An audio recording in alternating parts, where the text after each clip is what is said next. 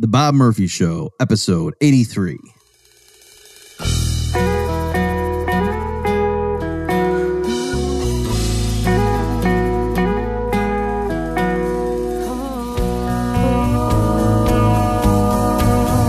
There's a tidal wave coming. What you gonna do? Get ready for another episode of The Bob Murphy Show, the podcast promoting free markets, free minds, and grateful souls. It's your source for commentary and interviews conducted by a Christian and economist. Now here's your host, Bob Murphy.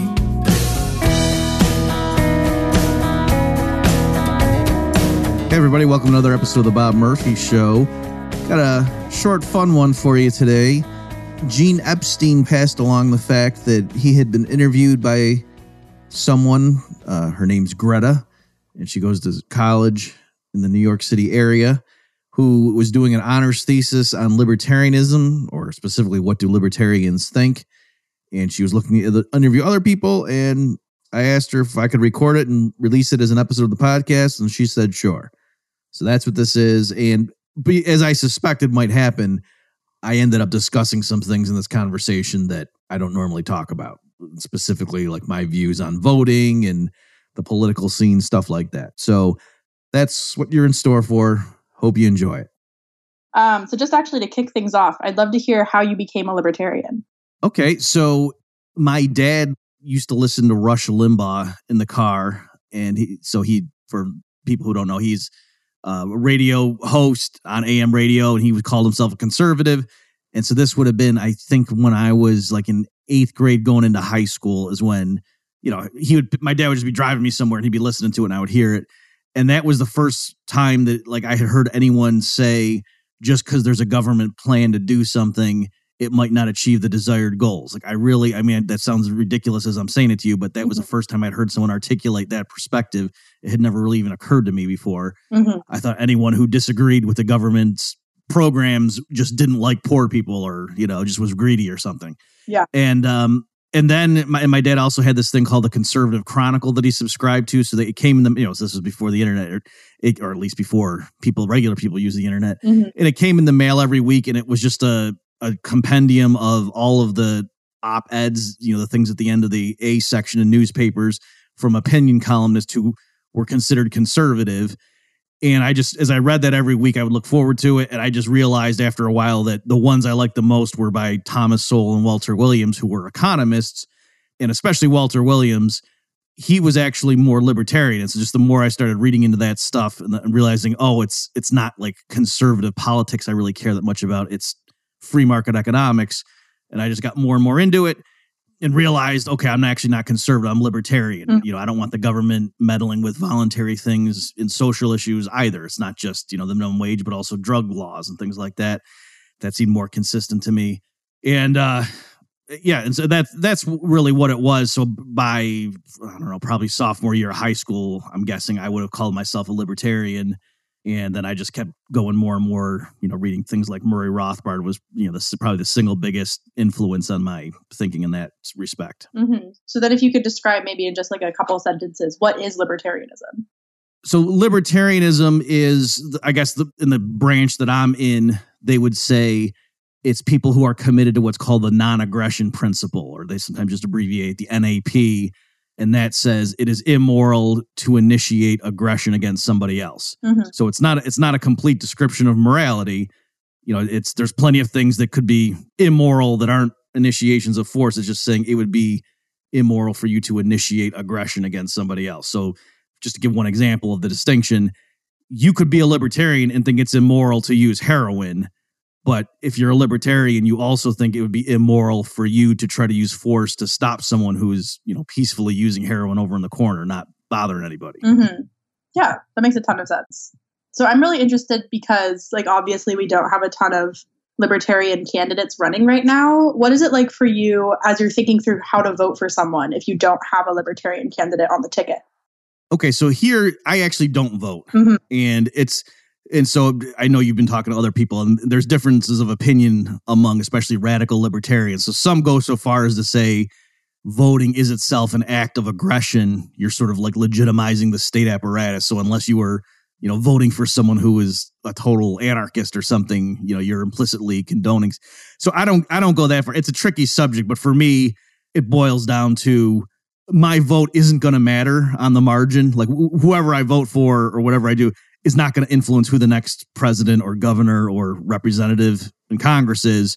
And so why would I do something that's meaningless and that I don't actually agree with, right? So in other words, I could see an argument for voting for the lesser of two or three evils if you're voting third party, if it would actually make that person get in and say, oh yeah, I know that person's not exactly what I want, but it's better than the alternatives. But since my vote's not going to actually put that person in office anyway, it seems really goofy to me to waste my time and to get all fired up about the political process when my actions there per se don't matter. So the only benefit I see of the political process right now, at least, is just that it's interesting. And when Ron Paul ran for president recently in the last 2 attempts, it was a vehicle for bringing his message to a lot of people. So I'm not sad that he ran, but I actually didn't vote for him just because I didn't vote for anybody in those last 2 cycles. So that's my perspective on voting. Yeah. Do you see policies that are interesting to you from non-libertarian candidates? I'm not sure if I'm answering your question, but sure. Like, for example, I'm really interested in Tulsi Gabbard, even though she's obviously not anywhere close. She's on the same zip code as libertarian on a lot of domestic and social issues. But I think it's fascinating how, somebody who is on paper, you would think she would be an ideal progressive candidate because the right can't hit her on the war issue. She has way more credibility on foreign policy than like Donald Trump does. So you think she'd be the ideal candidate to run if what you wanted was, higher minimum wage, universal health care, and all that kind of stuff to running it. But of course, the Democratic establishment is doing everything in their power to minimize her influence. And I suspect it's because both of the major parties really benefit from the warfare state. No, that's so that would be an example. I mean, anybody who, I can't think of anyone on the top of my head who was talking about this, but anybody who would be talking about secession, for example, I would be very interested to listen to what that, or even just say like federalism, old school federalism, I would be interested in. So yeah, it's not that I'm a purist. It's funny. I actually get criticized for not supporting like Gary Johnson last election. It wasn't that I was throwing bombs against him, but to me, he was not a good spokesperson for the libertarian message. And so I wasn't really throwing my weight behind him and telling people, oh, check out Gary Johnson, because I didn't think he was a good spokesperson. And if for me, I knew he wasn't going to win. So to me, the whole point of him running and supporting him would be he's a great person to articulate the message. And I didn't think he was. So it's ironic that people were criticizing me for not, supporting the cause and being too purist. And then now, though, when I tweet nice things about Tulsi Gabbard, I also get hit from some rank and file libertarians who say, oh, what are you doing? She's not libertarian. So it's, I kind of get criticized by it. Libertarians like to criticize everyone, as I'm sure you've seen. Basically, you can't win. Oh, yeah. What do you think is wrong with politics in America today? Well, I'm not going to be saying anything profound here, but to me, it really, the older I get and look at it, it's so blindingly obvious that it's the two-party partisan framework where each cycle, most people actually dislike or even hate the guts of both of the major parties' candidates. It's just the other party's candidates scares them even more. And so they, I hold my nose and they go vote for, their party's person. And then it just keeps alternating. And then too, because they're such hypocrites, it's like when people correctly point out genuine flaws with, your side's people, rather than just, dealing with that and saying, oh, you're right, maybe I should stop supporting, all these Republicans keep voting for bigger government, even though I call myself a traditional constitutional conservative, maybe I should stop voting for them. Instead, you say, oh yeah, but look at, what you guys did when you were, look at what Obama did, so it's, that just perpetuates the whole cycle. It's kind of a brilliant system if you really think it's more, which I do, that it's more cynical and that there are people behind the scenes, trying to groom the candidates and just making sure every election, the Republican and Democratic nominee really aren't that far apart, even though rhetorically they might appear to be. And the people writing fundraising letters and we got to get out the vote will make it sound like the other side's candidate, is from the devil. I would say they're both from the devil. And so that there's the actual consensus. And you see it too, like when John McCain dies, and how many people just, it's like Superman dying in the comic books and everybody shows up to offer, it's the so-called centrist position that everybody has to toe the line for. It's really amazing to me as I get older to see how much that, like, for example, just so you see where I'm coming, when I was younger, I thought like the New York Times, being a left-wing newspaper, was very anti-war and against the troops. Mm-hmm. And now, I mean, as I'm even saying this to you, I realize how absurd that is. No, the New York Times is totally pro-U.S. empire, even though they might, pose as being very concerned about collateral damage or whatever. But when it comes to cracking down on, how do we cover Edward Snowden or Chelsea Manning or whatever, when those stories were breaking, I mean, the New York Times was not the anti-war beacon that I used to think when I was younger. And like when people like Rush Limbaugh would tell me, don't trust those liberal Democrats, they're soft on foreign policy. And I realize now how ridiculous that is. Yeah. Do you think that Trump runs sort of the same centrist line as past either Republican or Democrat representatives? He's an interesting thing. So even as I just sat there and told you my diagnosis of American politics, mm-hmm. It was even occurring to me that I was going to do a big giant asterisk and say, except until Donald Trump came along. Yeah. And so I still, I think partly we're living through it and you kind of need some distance in order to get perspective. I'm not sure if this is going to answer your question, but I think he was a genuine aberration. He was an outsider, and I think he just ran for office as a publicity stunt. Like, I think he thought it was hilarious, and, he's a narcissist and just liked all the attention. And I think it was even surprising to him that he won. Surprised most everybody. I think even Donald Trump was probably amazed. I can't believe I won. And so I think a lot of it, I don't even think he had policy, because, I think it was kind of like he was winging it. And then, as it got more and more of a serious thing that maybe he would win, he starts, okay, I got to get some policies here and bring in advisors. And so I think it's more like Trump just shoots from the hip. And so half the time his instincts are good and half the time they're horrendous. But from my perspective, that's better than the people like the establishment, where they're, carefully honed, systematic agenda is almost all horrendous in my book. Yeah. And so that's kind of where I'm coming from. And also too, the thing that people hate about like serious politicos and like career politicians or people who have worked in government service for their whole careers, that's the thing they hate the most about the Trump. Is what I like about him is that he's denigrating the office. He's making it a laughing stock. And, people referring to like the sacred office of the presidency. And I don't think it should be sacred. Like that's offensive to me, that people would use that term.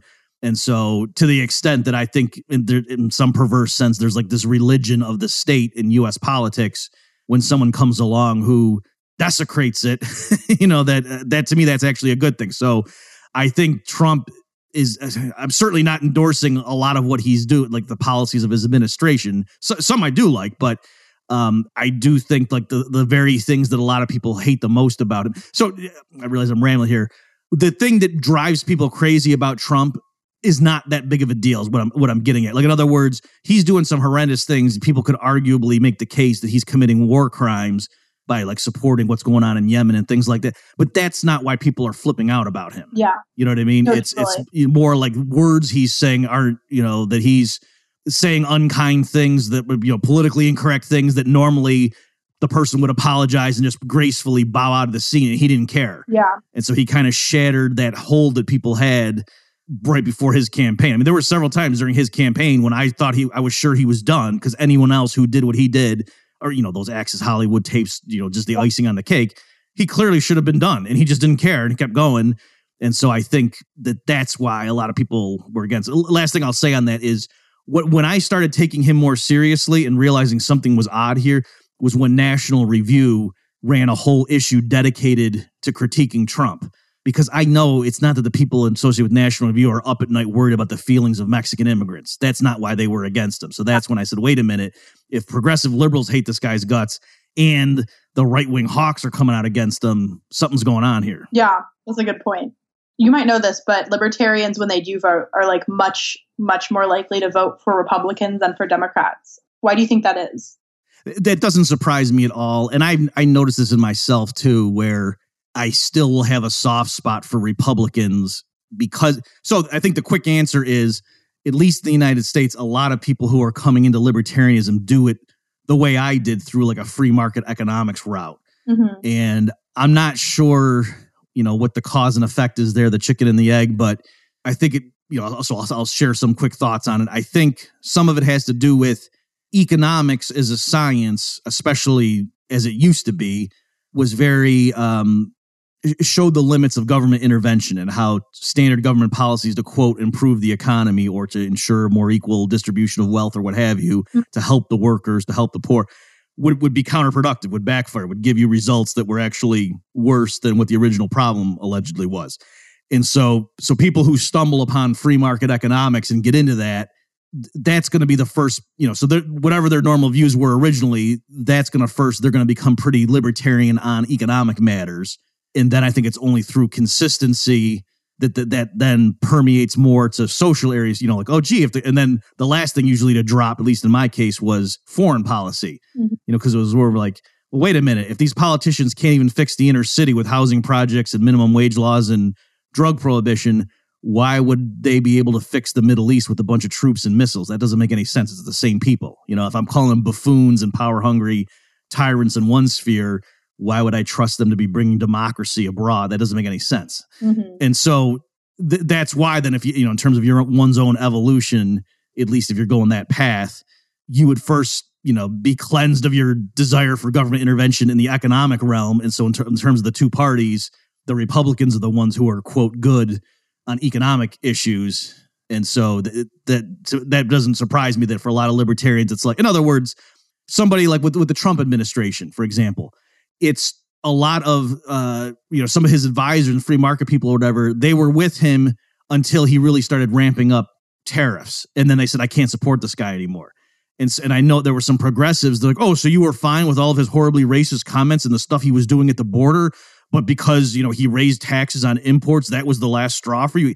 And I can see how, like, in a moral sense, yeah, that is crazy. But it's like, well, yeah, because though immigration, that's a much more tough question that involves culture and blah, blah, and voting patterns and things like that. Whereas with tariffs, that's such an open and shut case in terms of the economics that if you've studied free market economics, you just know that's so stupid what he's doing there. Yeah. So I don't know if that's helping to answer your question, but I think that's partly what it is, at least in the U.S. I can't speak to libertarians abroad, but no, that makes sense. For me, I think, yeah. Yeah, especially if it's people coming from an already conservative politic, that actually makes a ton of sense. So let's say that we started over tomorrow with a libertarian system in the United States. Do you think that would be fair to people who've traditionally found it harder to move up in society? Well, I'll certainly say this, that, well, yeah, the people right now who are like in the lower income deciles or whatever terminology you want to use, you're right. I think the best way to help them so that people right now who are making under $15,000 a year and how to get them so that they're self-sufficient upper middle class within 15 years or for sure, so that their children, have a much more comfortable middle class lifestyle, then yeah, I think getting rid of the welfare state, getting rid of drug laws, getting rid of occupational licensure, getting rid of truancy laws, so not forcing kids to go to government schools, getting rid of accreditation, all those sorts of, getting rid of the FDA, getting rid of, licensing for doctors to bring down and pharmaceuticals to bring down medical prices. That's, to me, yeah, so it might be a shock. I'm sure you could come up with specific people where the combination, that suite of policies I just said, that might hurt them in the next year or two. But on the other hand, also, if you're like getting rid of most taxes, I think churches and other nonprofit philanthropic organizations could rush to make sure nobody's genuinely, starving to death in the street. So yeah, I think all those things that are in place definitely like lock in a cycle of poverty, and that the only way you're going to fix that is to rip the Band-Aid off, to use a metaphor. Yeah, that makes sense. Like the things that we have that are supposed to protect people are doing the opposite.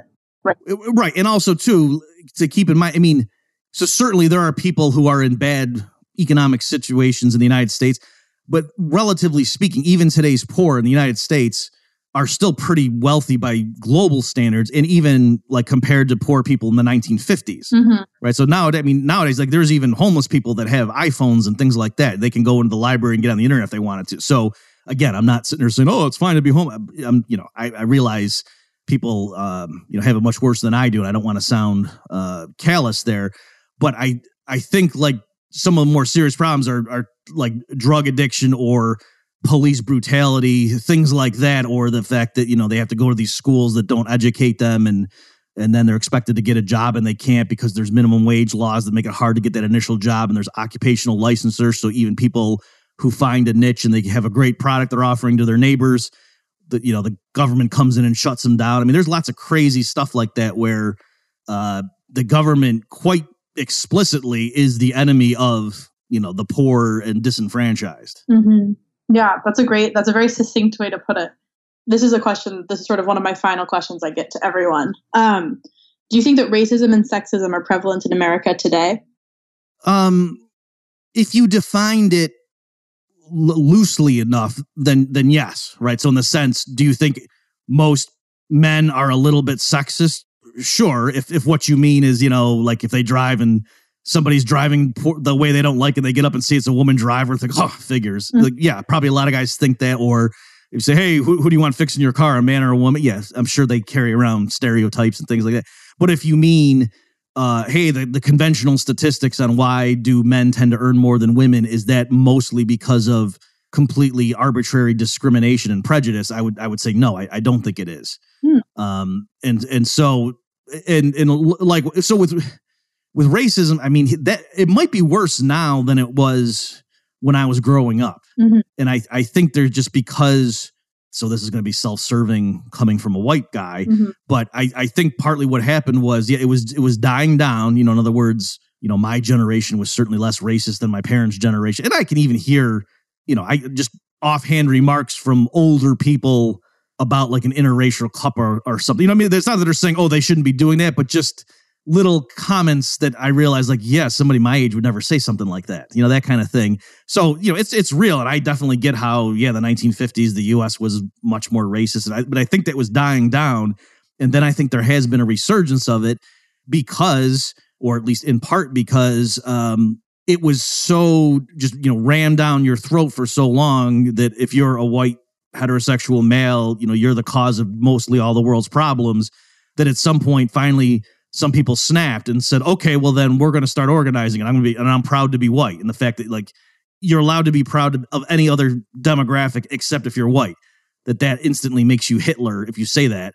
Whereas, a black person saying I'm proud of my black heritage, people give them a high five. Good job. Good for you. So, and again, I understand there's reasons for that discrepancy. I'm not denying that. And I understand where that comes from, but I'm just saying on the surface, I kind of understand how, certain people or like, men's rights groups and things like that, how they, after a while, are like, this is kind of crazy that we're just being lectured to like everything's our fault. Well, no, look at divorce proceedings. The women typically get custody and blah, blah, blah. So I think it was because of the constant, the gains against conventional racism and sexism that once they eradicated most of what, were genuine outrages, that then they kept extending it to things that were less and less serious and more trivial until the point where finally there was a backlash. And so I think I've seen that, my own lifetime. So that's my long way of saying, in general, I don't think it's systematic. I think a lot of the things people point to as evidence of it are actually due to other factors. But I do agree that like the relations between men and women or between the races right now is probably more heated than it was when I was younger. And I disagree with the conventional explanation. Oh yeah, it's because Donald Trump got elected. It's like, okay, well, why did he get elected? That kind of stuff. I am interested because you brought up the pay gap. But you say it's not because of like interpersonal sexism. Do you have any concept of what might be leading to that? Oh, sure. There's lots of stuff. So I don't have the figures right at my fingertips, but it depends which figure you're looking at. So some of the people quoting, a number and saying this is the pay gap, so go figure. Some are more responsible than others, but some of the grossest examples it's just a completely raw number where it's like saying, here's the earnings of men, you come up with a number and, I guess divide by the number of men, and here's the earnings of women. And then look at those two numbers, like not even accounting for the fact that men work more than women. And I've seen some too that even if they limit it to full-time workers of men and women, still full-time male workers tend to work more hours per week than women. And some of those statistics that you see don't even account for that. So that's one thing. There's other stuff too, like men tend to work in more dangerous jobs, like driving taxis, being coal miners, stuff like that. And so in general, other things equal, a job that you're more likely to get injured on or killed in pays a higher wage. Just, that's standard economic theory. That makes sense that you have to be compensated. And so to the extent that men tend to go into those occupations more, that's another reason you'd expect it.